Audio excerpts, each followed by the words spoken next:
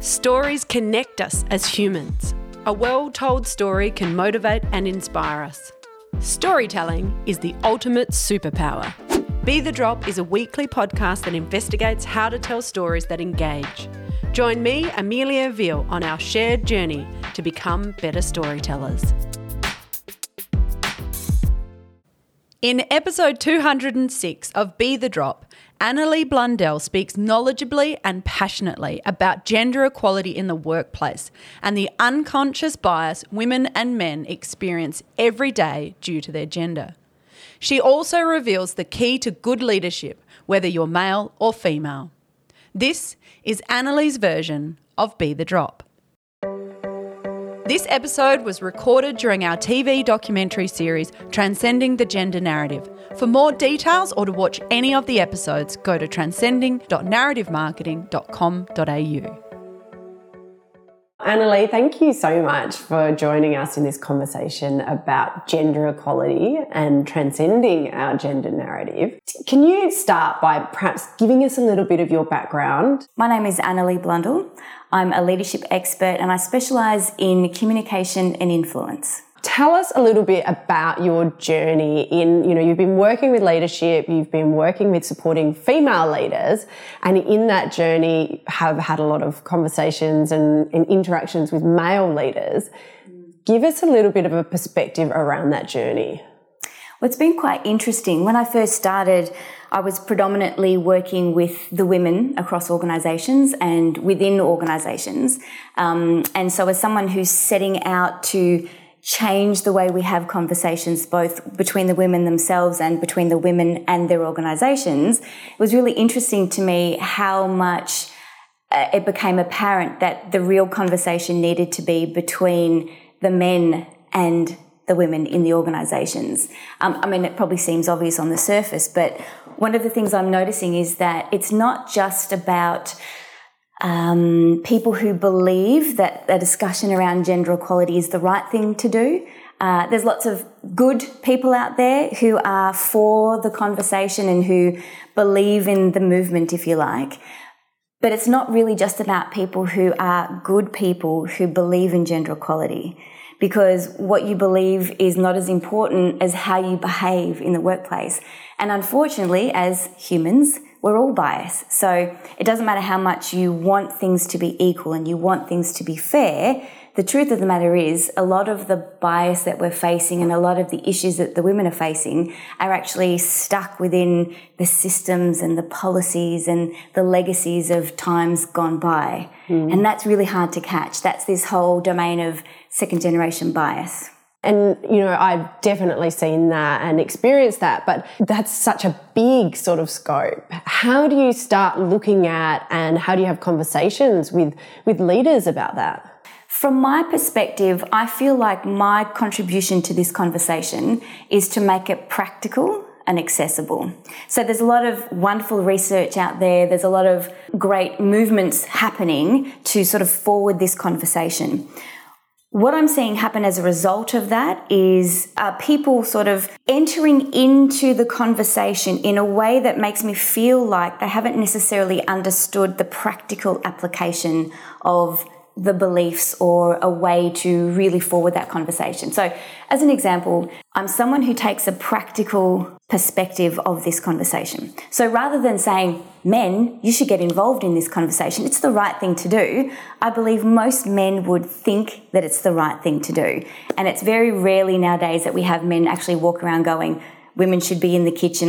Don't get me wrong, there are some and they are out there, but it's less and less. So it's really this idea of how do we make it practical and accessible for someone who already believes that they're doing the right thing and already believes that gender equality in the narrative, the conversation we're having right now is important, but can't necessarily see how they are accidentally contributing to the status quo. And, there are so many organisations where, there is still higher males in leadership roles and in the C-suite of organisations, these big organisations. There's still, the data is still there that there is male-dominated leadership.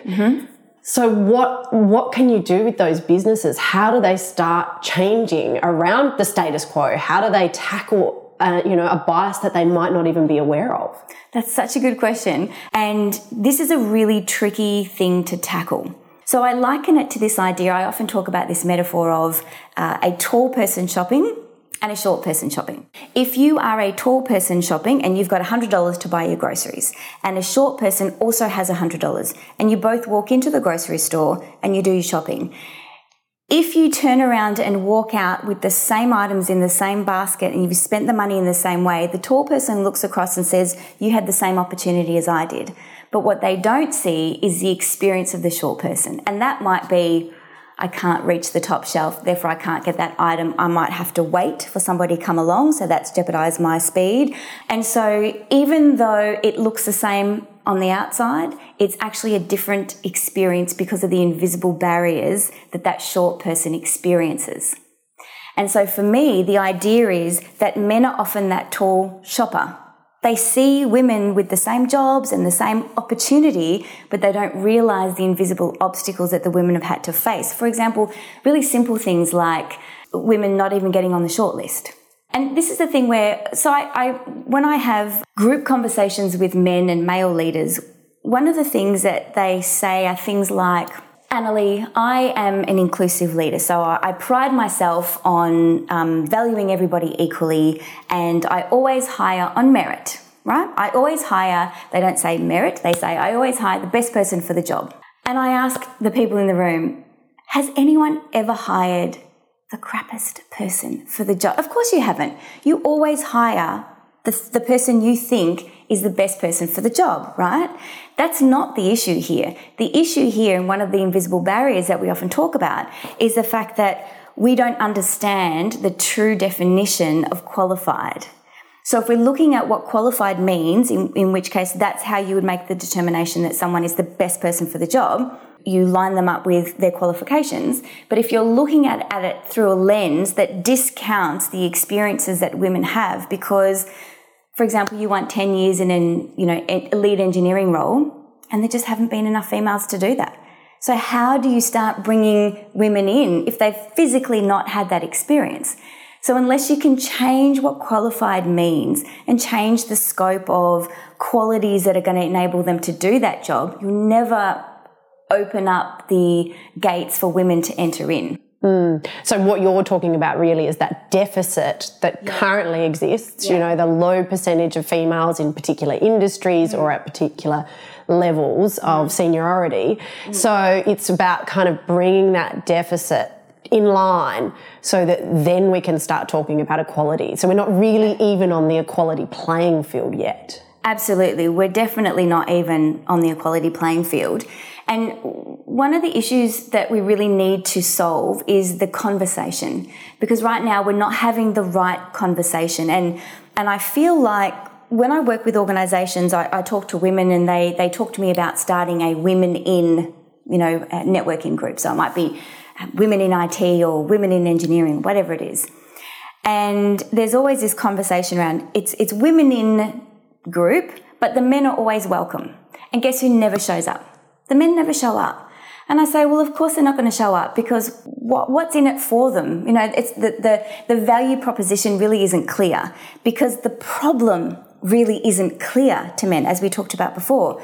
What I'm noticing is I'm now hearing things from men like, another woman's thing. When do the men get an event? Because it's this feeling of there's all this investment in women and focus on women and women in leadership and all this special treatment for women, that men are starting to feel like special treatment for women means disadvantage for men.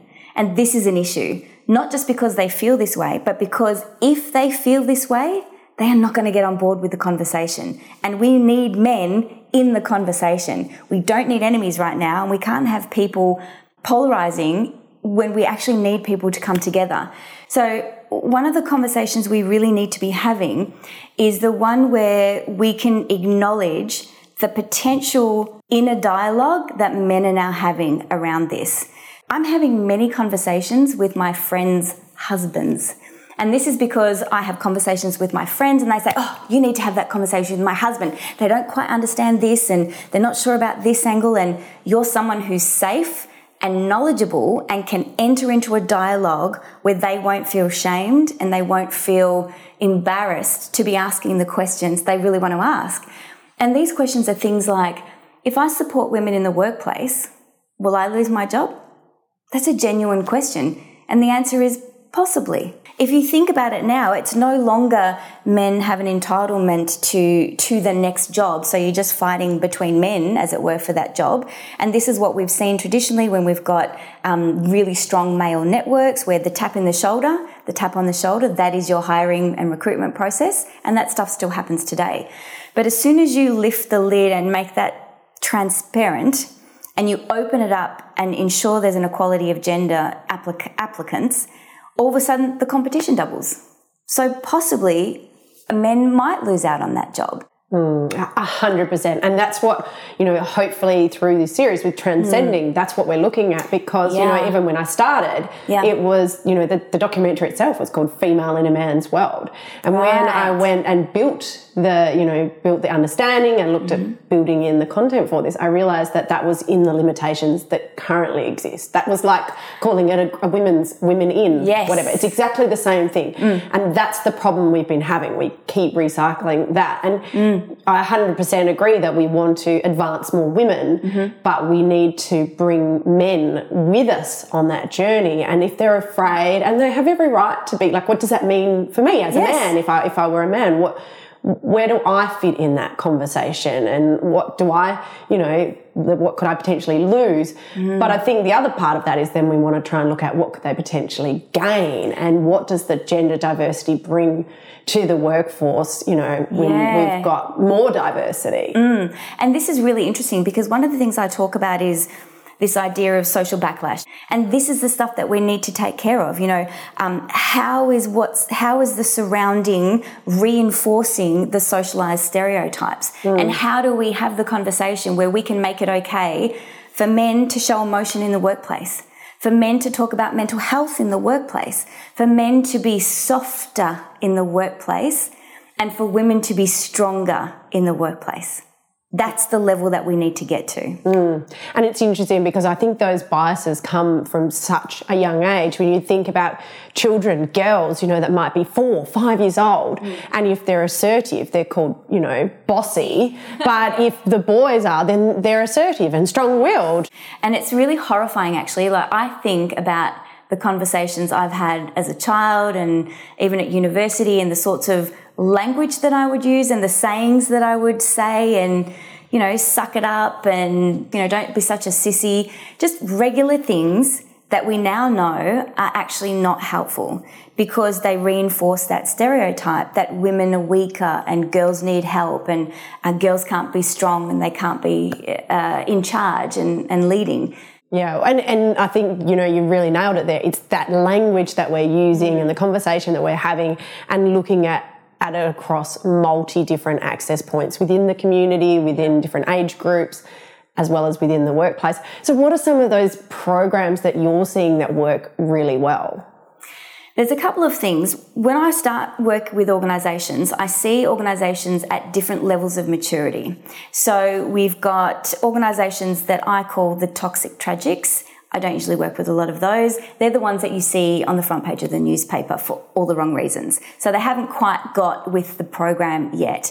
Then there's a number in the middle, and I call this the middle majority for obvious reasons. And this is where people are starting to make the observation that explicit bias doesn't cut it in this organisation. We're on board with the conversation about equality, but we're not exactly sure what to do with that.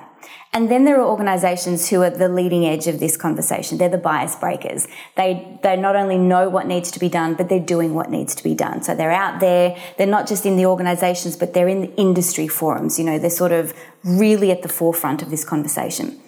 And often where I catch people and leaders and organisations is in that middle space, where they're starting to enter into initiatives around gender equality, particularly around women in leadership, as that's one of my big areas.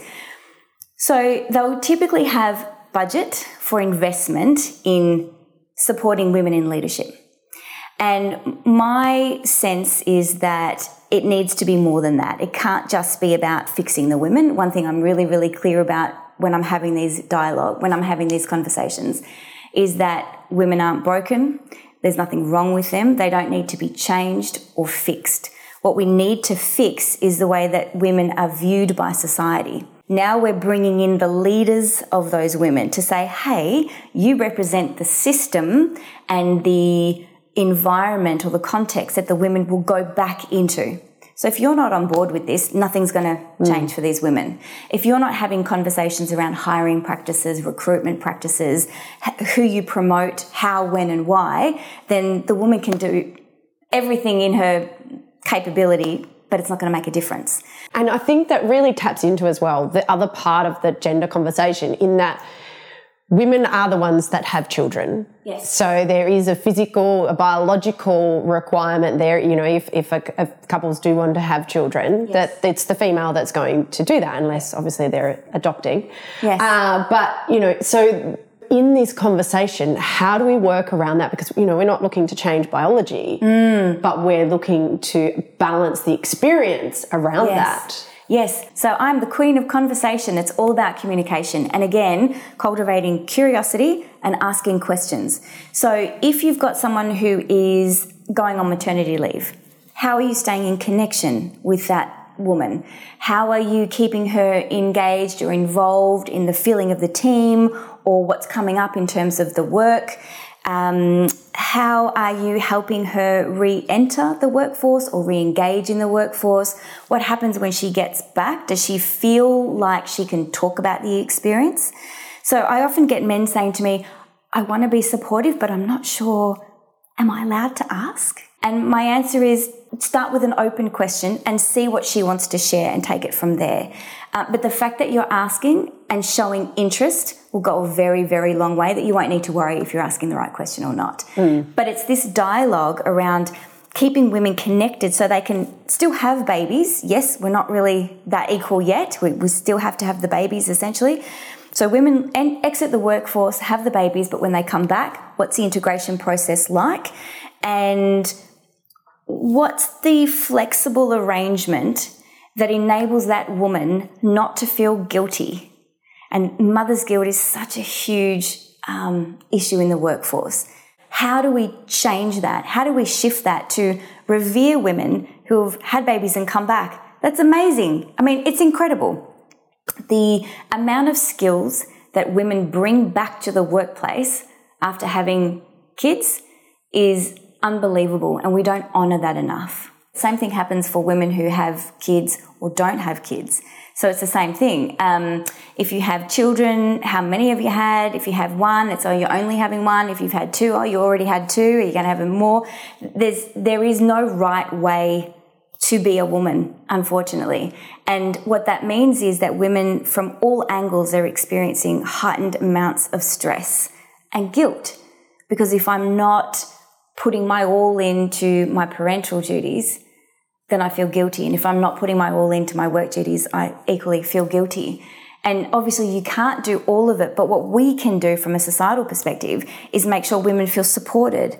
And I mean, to me, it just highlights how important these conversations are, because, you know, and one of the things I was thinking as you're talking there is, you know, the high rates of male suicide within young men because they can't express their emotions and their feelings because that's not manly, you know. So there's these pressures that we're putting on both our men and women, you know, that have got negative impacts. So it is really, for me, it is two sides of the same coin about how we transcend the gender narrative, because that's going to make a better human experience for all of us. That is something to strive for, and it's really far from where we are right now. Okay, I feel like we've covered more than all. The one thing I didn't think we covered is leadership. So in itself. So, you know, to you, what makes gender aside, what makes a good leader?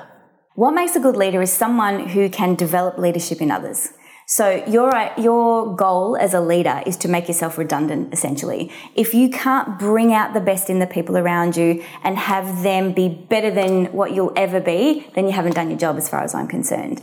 And when it comes to this issue of gender equality and inclusive leadership, There are a couple of specific things that leaders can do. One of the things is really cultivating the ability to see beyond the surface behavior. As humans, one of the things we do is judge. So I look at you and I see you frowning in the meeting, or I see you really quiet and you're never making a contribution, and it's very easy for me to say, she doesn't have anything to say.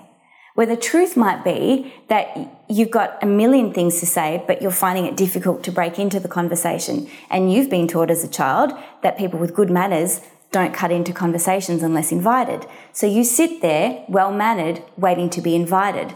So my job as a leader, as an inclusive leader, to bring out the best in you is to create the environment where you feel comfortable to contribute your genius. So if that means I need to do something a little differently and structure the meeting, as an example, in a way that makes time for you, that's what I need to do. And it's so important. I love that flexibility around who you're communicating with and how you want to bring them with you. Thanks for joining me for another episode of Be The Drop.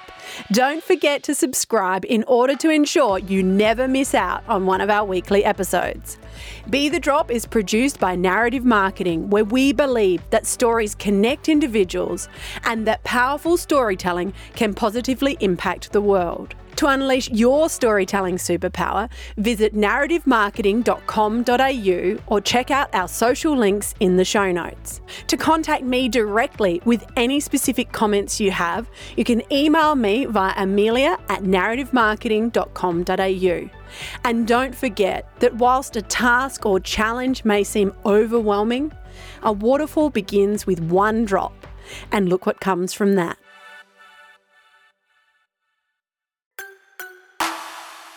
This is a Narrative Network podcast.